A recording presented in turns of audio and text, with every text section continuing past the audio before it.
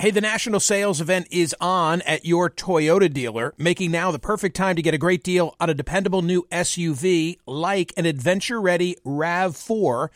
Available with all-wheel drive, your new RAV4 is built for performance on any terrain, from the road to the trails, and with plenty of passenger and cargo space, plus available tech like wireless charging, you and your entire crew can stay connected. Or check out a stylish and comfortable Highlander with 3 spacious rows of seating for up to 8 passengers and with available features like the panoramic moonroof.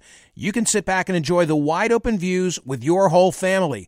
Plus, both RAV4s and Highlanders are available in hybrid models, so no matter your style, you can drive efficiently and save on gas. Visit your local Toyota dealer and check out amazing national sales event deals on RAVs, Highlanders, and more when you visit buyatoyota.com. If you're like me, it's now the end of the day and you say, what are we going to have for dinner? Well, here's the solution. Eating better is easy with Factor's delicious, ready-to-eat meals. Every fresh, never frozen meal is chef-crafted, dietitian-approved, and ready to go in just 2 minutes. You're going to have over 35 different options to choose from every week, including Calorie Smart, Protein Plus, and Keto.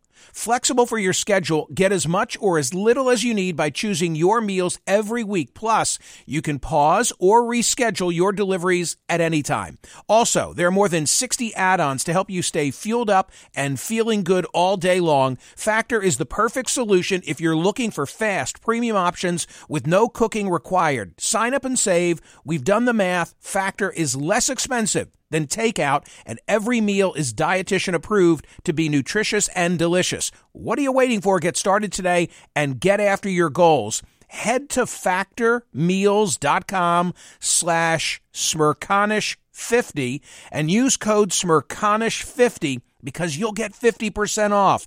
That's code Smerconish50 at factormeals.com/Smerconish50. Get your 50% off.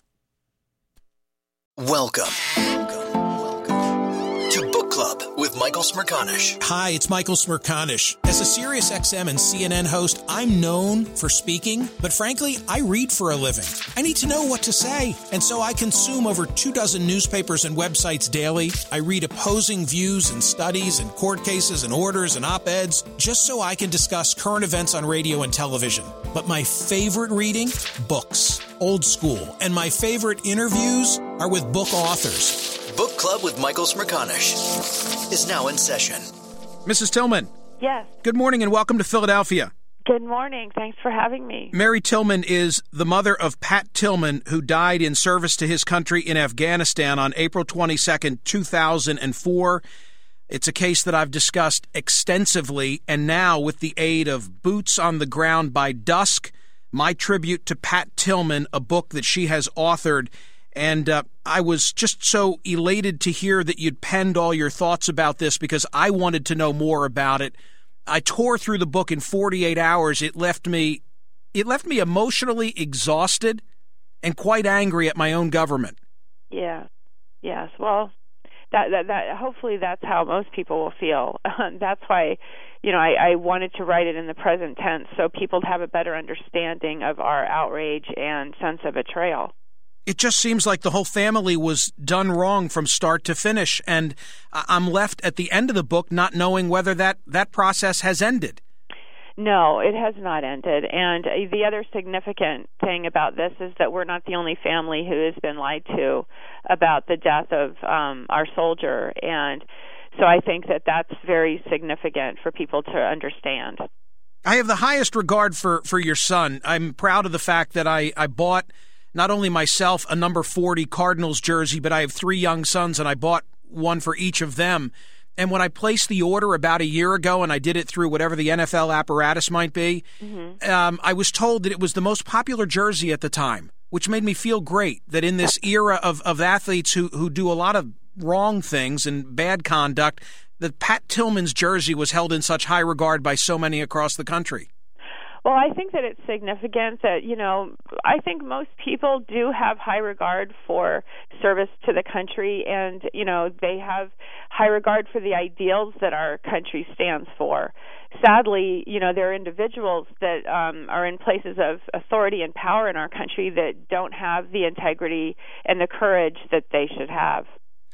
Mrs. Tillman, there's so many aspects of this that I'm anxious to run through with you, but just in terms of an overall opinion, I think what impressed me about the book is that you're a school teacher, and I hold school teachers in high regard. My father spent his entire public career as a teacher and as a guidance counselor. But as I was reading the back and forth between representatives of the military and you, mother of Pat Tillman, in your quest for an understanding as to what really happened on April 22nd, 2004, what kept running through my mind was the idea, well, geez, that sounds reasonable, and I would have bought that.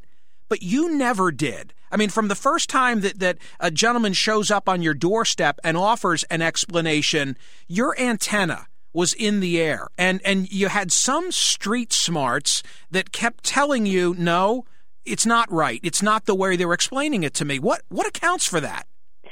Well, I think that the thing that was the biggest red flag to me, and I do suggest it in the book, it's very subtle, but I know my father always said, you just never split your troops.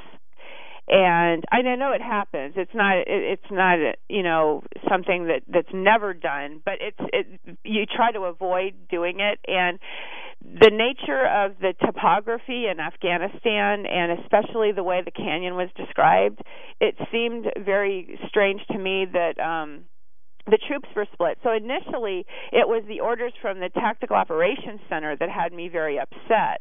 And I just, and so I was kind of concerned about that. But I never really believed that anything as nefarious as what actually took place was going to be what we'd discover. Is it possible for you to give my audience, I want them to buy the book. I want them to buy Boots on the Ground by Dusk, because I know my audience and I know they'll appreciate your manuscript, your tribute to your son. Is it possible for you to give the short version of what today Mary Tillman thinks occurred April 22nd, 2004? Well, in terms of how Pat was killed, and it's also important to understand, because we've been accused by some people of, being conspiracy theorists and, things like that. And I guess I understand why people have that opinion. But if it's just that the way the information was presented to us and the documents and Pat's autopsy, very suspicious things. It did cross our mind that maybe Pat was killed deliberately, especially because things were so clearly being covered up. But with that said, I think at this point we're pretty certain that the reason Pat died is because the soldiers in this vehicle were just grossly negligent. They had just gotten through a canyon where they were being ambushed by insurgents. Clearly, it turns out it was a harassing ambush. These enemies were way too high up on the canyon to really have done any real damage. The rounds that were fired from the enemy basically stuck into the canyon walls, but the perception of the soldiers in the canyon, and because of the ricocheting of their own bullets, it was very frightening. But with that said, when this first vehicle exited the canyon, I think that all of a sudden the canyon opened up. It became light because inside the canyon it was dark because it was heading towards dusk. But once they got out of the canyon, I think that light conditions were good. We were told they were good. I think they actually had a sense of relief, but their adrenaline was pumped up, and I think they just had sort of a lust to fight, not a fog of war as the military wants to insist. And of course, the serial Pat was in, they were coming back to try to assist the serial coming through the canyon. And when the sergeant in the first vehicle saw the Afghan militia soldier, he didn't process what he saw. He immediately just thought enemy, I guess, even though this AMF soldier had on a version of the American uniform. And he shot him 8 times in the chest. When he did that, the other soldiers opened up. on the ridgeline, shooting all over. Every American soldier on that ridgeline was waving their arms, screaming, cease fire. But for some reason, these soldiers continued to fire. Pat threw a smoke grenade, hoping that they would recognize the smoke as something that only a friendly would use, because it's like theatrical smoke, almost like a liquid smoke. And actually, when he threw that smoke, the firing stopped. So all the soldiers on the ridgeline relaxed. Pat and the young private that were with him stood up. Pat came around the rock that he was trying to take cover behind, and all of a sudden they opened up again. And Pat was hit in the body armor. He dropped, and then he was hit in the head with a 3-round burst. They continued to fire down the ridgeline. They ended up firing a building. They wounded their platoon leader and a radio operator. They could have potentially harmed women and children that were in these buildings. And it was said in the testimony that they were firing so wildly that they nearly shot the soldiers in the vehicle behind them. So clearly this was an act of gross negligence, a huge embarrassment to the Rangers that is considered to be an elite squad. So I think that it was imperative in their mind to keep this quiet. It all began because they had a vehicle down, and consequently they were, in civilian language, behind schedule. Right, and of course, at that point, the Secretary of Defense, he was on a matrix. He wanted them to check the boxes and check villages for insurgents, and it was really a very ill-advised mission because the Humvee was down. Clearly, it seems the common sense would dictate that they just destroy the vehicle or leave it behind. But we were told that the vehicle could be used as propaganda, and which made no sense to me at all, because you can contrive propaganda these days so easily on the internet and such. But they decided they were going to tow this vehicle, and the platoon leader, who was the first captain of his class at West Point, vehemently opposed splitting the troops, because they said they wanted half the platoon to take the vehicle to the Haast Highway to have it picked up by a wrecking crew, and the other half was to go to the town of Manaw. And, Lieutenant Uthlat was worried about having his troops split like that, but ultimately the officers in the Tactical Operations Center insisted that he split the troops, and so this was what happened. There are people who are listening to this who haven't had the benefit of your book, who may not be as acquainted as I am with the facts of the case, who perhaps are saying, well, with no disrespect, Mrs. Tillman, stuff happens in battle. It is the fog of war, and certainly wasn't deliberate conduct on anybody's part. This is the price, unfortunately, that men pay when they go to war. What would you say to that mindset?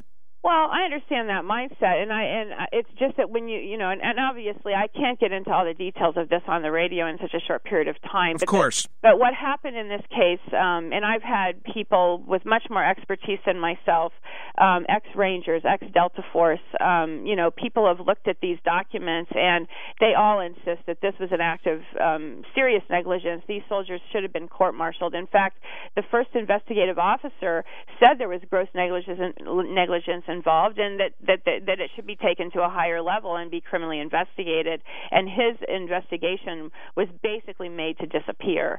So this is not a usual, just kind of an accident. My family is very well versed on friendly fire. I have had lots of military in my family. My dad served uncles, my father-in-law. We're very aware of friendly fire, and it is a part of war. But this is not exactly about, an errant bullet. So, something else I want to bring out just in our brief conversation. The coroner refused to sign off on the documents that were put in front of him shortly after your son's passing. Yes, when Pat's body was arrived at Rockville, Maryland, the coroner and the medical examiner there did not believe Pat was killed by the enemy, because the wound pattern could not have been caused by an AK-47. They both contacted the Criminal Investigation Division. The medical examiner also contacted Human Resources Command and the Adjutant General, Brigadier General Gina Farisay. And 2 days after Pat's autopsy, he had a conversation with her, and he told her that he was suspicious of Pat's wound pattern, and he thought it should be criminally investigated. And she said, "We're satisfied with what we have. We're not investigating." We also know from the Inspector Inspector General report that the first investigative officer, the one whose report was meant to just vanish, basically, they didn't want to admit it existed, he was told by his legal advisor, the JAG officer, not to tell the medical examiner it was a friendly fire. One of the other aspects of this that I didn't appreciate, there's so much detail in this book, your son was an atheist. And that became an issue because in the course of the investigation, someone with responsibility, significant responsibility for both conduct on the ground and the investigation that followed, spoke of him in derisive terms because of his lack of belief in God. Right, and Pat was not a religious person. I think to say he was an atheist is somewhat of a stretch because I think Pat was a spiritual person. But and he had a lot of respect for the religions that people followed, and it's horrific that this colonel would say the things he did. He basically suggested that the reason we keep asking questions is because we're not Christians and we can't put Pat to rest. And that is absurd. I mean, this situation is appalling to anybody, no matter what their faith, and anybody would be asking questions. So, it was very offensive. One other aspect, Mrs. Tillman. By the way, do I have 5 more minutes with you or not? It's fine with me. Great. Okay. Listen, I could talk your ear off because I'm into this. This is the Book Club with Michael Smerconish podcast from SiriusXM. Hey, the national sales event is on at your Toyota dealer, making now the perfect time to get a great deal on a dependable new SUV like an adventure-ready RAV4.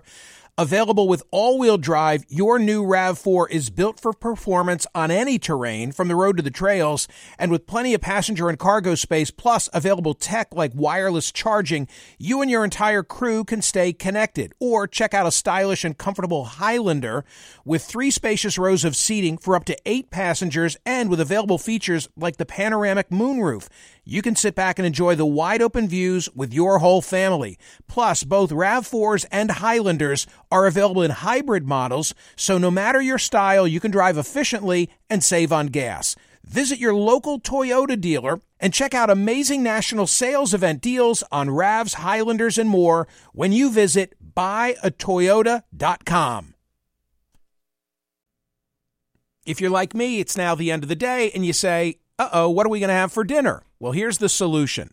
Eating better is easy with Factor's delicious, ready-to-eat meals. Every fresh, never frozen meal is chef-crafted, dietitian-approved, and ready to go in just 2 minutes. You're going to have over 35 different options to choose from every week, including Calorie Smart, Protein Plus, and Keto. Flexible for your schedule, get as much or as little as you need by choosing your meals every week. Plus, you can pause or reschedule your deliveries at any time. Also, there are more than 60 add-ons to help you stay fueled up and feeling good all day long. Factor is the perfect solution if you're looking for fast, premium options with no cooking required. Sign up and save. We've done the math. Factor is less expensive than takeout, and every meal is dietitian approved to be nutritious and delicious. What are you waiting for? Get started today and get after your goals. Head to factormeals.com/Smerconish50 and use code Smerconish50 because you'll get 50% off. That's code Smerconish50 at factormeals.com/Smerconish50. Get your 50% off. Quick math, the less your business spends on operations, on multiple systems, on delivering your product or service, the more margin you have and the more money you keep. NetSuite is the #1 cloud financial system bringing accounting, financial management, inventory, HR into one platform and one source of truth. With NetSuite, you reduce IT costs because NetSuite lives in the cloud with no hardware required, accessed from anywhere. You cut the cost of maintaining multiple systems because you've got one unified business management suite. You improve efficiency by bringing all your major business processes into one platform, slashing manual tasks and errors. Over 37,000 companies have already made the move, so do the math and see how you'll profit with NetSuite. Now through April 15th, NetSuite is offering a one-of-a-kind flexible financing program. Head to netsuite.com/Smerconish, netsuite.com/Smerconish, netsuite.com/Smerconish Listen to Michael live weekdays on POTUS, Sirius XM channel 124, and on the SXM app. I really am into this, and I think, and for a long time, when people have come on the program, policyholders, Senator McCain and others, I've always said, what is the deal on Pat Tillman? So this is not some recent level of interest from me, and I don't want you to think this is just another DJ that you've got to talk about the book. I'm totally into this and on your side. Yeah. The most galling aspect of this, Mrs. Tillman, is that your your son's passing is on April 22nd, 2004. Soon thereafter, there is that memorial service, which was televised nationwide by ESPN. And as a matter of fact, my intention is that at the end of this interview, I am going to play that Jim Rome tribute because I thought it was stunning. But people knew by the time of that memorial service what the real deal was. And the picture that emerges from your book is that for public relations reasons, because there was this thirst for good news coming out of the so-called war on terror, it was kept under wraps. Yes, it was, I believe, done to use Pat as basically a martyr to stir patriotic feeling, for the war. I also think his death was used to deflect attention away from the Abu Ghraib prison scandal that broke the week Pat was killed. Fallujah was in chaos. The president's approval rating was dismal, and of course, April 2004 saw the most casualties of the war at that point. So, who do you think knew? Well, we know that, General Brown, Admiral Olson, General Yellen, high-ranking four-star generals, from the testimonies, we know they knew within 24 to 48 hours, depending on which, particular general you're talking about. So we think, too, that because of that, Rumsfeld had to have known. Former Secretary of Defense Rumsfeld wrote Pat a letter when he enlisted, thanking him for enlisting. So Pat was in his radar, and we were shocked to find last August at the congressional hearing, and this actually didn't get in the book. It was an oversight on my part. I thought it was in the manuscript because I had several versions, and it didn't get into the book. And but we were shocked in August of last year when we learned that Donald Rumsfeld sent a P4 memo, a personal memo, to the then Deputy Secretary of the Army, who was Pete Guerin, who is now the Secretary of the Army. And that memo it basically said, this young man is very special, and we need to keep an eye on him. So it's ludicrous to think that they would know that Pat was a suspected fratricide and not tell the Secretary of Defense, who is, pretty known to be a micromanager and very much hands-on in terms of the military, especially special operations. And if they did not tell him and he learned of this, heads would have rolled. So I just don't think it's reasonable to say that he did not know. All right. Pat Tillman was the victim of fratricide, as I said, on April 22nd. On April 29th, there was another P4 memo. You know what I'm talking about. Right, General McChrystal. So, and please just take a moment and explain to folks, within days of your son's death, what is being expressed in this P4 memo? Because to me, in the whole book, this was really the smoking gun. Yes, General Stanley McChrystal, who is in charge of special operations, he sent a P4 memo to General Abizaid, General Brown, and General Kinzinger, indicating that Pat's death was a suspected fratricide, and that is actually playing with language because they knew it was a suspected fratricide within 24 hours. So this is just a kind of a heads up to tell them, hey, this is indeed a friendly fire. And just don't gloss over this. McChrystal is because to the uninitiated like me, to those who have never served, yes. all these. But let me say this if I can. These titles and the military levels, they're very, very confusing. So explain, who is this guy before you tell us this memo days away from your son's death? Yes, well, he is the head of special operations. He is basically, or is considered to be, President Bush, Vice President Cheney, and then former Secretary of Defense Rumsfeld's golden boy. He answered to them. He was basically responsible for cleaning up any PR disasters. Although Lawrence Dorita also had that job, but McChrystal was crucial to making sure that the things coming from the war fronts looked look good. I mean, this is the guy who, when Vice President Cheney made reference to, the dark arts, and I'm paraphrasing what his word choice was. This is the guy who heads all black bag operations for the United States. Right, all black operations. Okay, good. Yeah. All right. Now, having said that, what is this memo that he was a part of within days of Pat's killing? Well, he sends the memo, as I said, to Generals Abizaid, Brown, and Kinzinger, indicating that Pat's death was a fratricide. He says he basically gives them language that they can use to still present Pat with a Silver Star, because remember, they want to use this, as for PR. So he's giving false narrative that they can use to still give Pat the Silver Star. He also says in there that he doesn't want POTUS, the President of the United States, or the Secretary of the Army to make embarrassing statements about the circumstances surrounding Pat's death.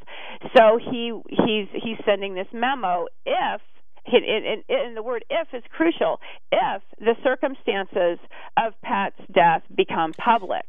So they know that it's a fratricide, yet he's saying if the circumstances become public. So they have really no intention of telling us the truth unless they absolutely have to. I want to read the last line literally. I felt that it was essential that you received this information as soon as we detected it in order to preclude any unknowing statements by our country's leaders which might cause public embarrassment if the circumstances of Corporal Tillman's death become public. So that P4 memo is circulated on the 29th of April, and then within days, there is the memorial service, and during the course of the memorial service, fratricide is not, I mean, it's not on anybody's mind. It's not being uttered. It's being treated as if he was killed by enemy fire. That's right. I mean, that's the charade of this that made my blood boil as I read your book. Right, and that's exactly what they did. And what's really interesting too is even to this day. In fact, in the 60 Minutes interview, the interviewer talked to Peter Guerin and asked him about why they didn't tell us the truth initially, and he said, well, they didn't know exactly what happened. They wanted to wait for an investigation. They didn't mean to not tell us the truth. But the interviewer sadly never follows up and says, then why did the Army make up a false story? And of course, he wouldn't have answered the question anyway, I'm certain, but the question was never asked.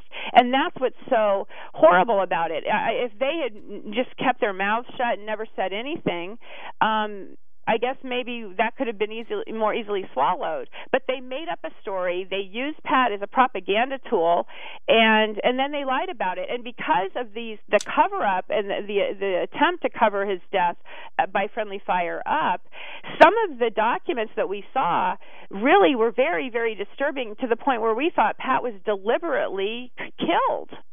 You don't believe that today, though? Well, I don't think it's as likely. I haven't eliminated it completely, but I think that we've pretty well established that this was a situation of gross negligence. But because everything is so bizarre, there's still a tiny window of doubt, I suppose. But I think that for the most part, we're satisfied that this was probably just extremely gross negligence. How many soldiers were a part of this military operation between Megara and Mana on this particular day? I'm not sure exactly. I would say approximately 40 soldiers. And do you believe that you know who among the 40 actually pulled the trigger that took the life of your son? Yes, I'm pretty certain we know who that is, but I'd rather not say that. I wouldn't ask you, but have you confronted that individual or individuals? No, I've never talked to them. No. I take it you'd probably from what I glean of your composition, you strike me as the kind of person who wants to go and see that terrain if and when it's safe enough for you to do so. Oh, absolutely. Of course, it isn't safe enough. Right. I mean, I've talked to people about going over there, and there's clearly individuals who are willing to take, members of the family when the time comes. But it's more dangerous in the border of Pakistan now than it was then. All right. One other observation for Mrs. Tillman, and thank you so much for being so gracious with your time. It's something that you didn't say much about in the book, but this was my assumption. Pat and Kevin, they signed up to go get those responsible for September 11. Initially, and he died in the hunt for those responsible for September 11 in Afghanistan, 5 or so miles away from the Pakistani border. But he first went to Iraq, correct? Yes. Didn't sit well with him, did it? No, not at all. No, none of us were pleased when the president decided to go into Iraq, and Pat and Kevin were very disturbed about it, and they were even more disturbed when they returned from Iraq. Why? Well, to them, it just seemed clear that that there was no plan going into this, and that it just appeared as though they were. Well, they called it they were there looking for unicorns. In other words, they were there looking for weapons of mass destruction, and it got to be a joke. The soldiers just kept saying they were out there looking for unicorns, and of course, initially the people of Iraq seemed, the first weeks seemed, pleased to have the U.S. presence there, thinking that it would make, there might be an improvement in their lives. But quickly it became clear that that was not going to be the case. And just before they were leaving Iraq, they sensed that the people of Iraq were getting very hostile. And of course, we had no plan in terms of how to, keep the infrastructure of the region intact and to make sure that people had just the creature comforts. And of course, we know too that, hundreds of thousands of people have been killed over there. Your son was quite a man. I really wish I'd had the privilege of making his acquaintance. I mean, I read this book and I just said it's everything I thought that he was. I sure wish I could have had a beer with him at some point in his life. Yeah, he was very special. I mean, guy's a stud. Can I say that? Yeah. I mean, I look at this picture on the back cover, and the man was a stud, and he just seemed like he had such a raw American individualist quality to him. That's what I take away from Pat Tillman. That's why I want my boys to wear his jersey and not the jerseys of some other guys who are at that level. You know what I'm saying? Oh, I absolutely do. And just to make clear, Pat, as a younger person, he got in his share of trouble. Oh, I can tell that too, Mrs. Tillman. Okay. I just don't want to. I hope I didn't glorify him. No, you told the story. What was the name of the dance that he went to?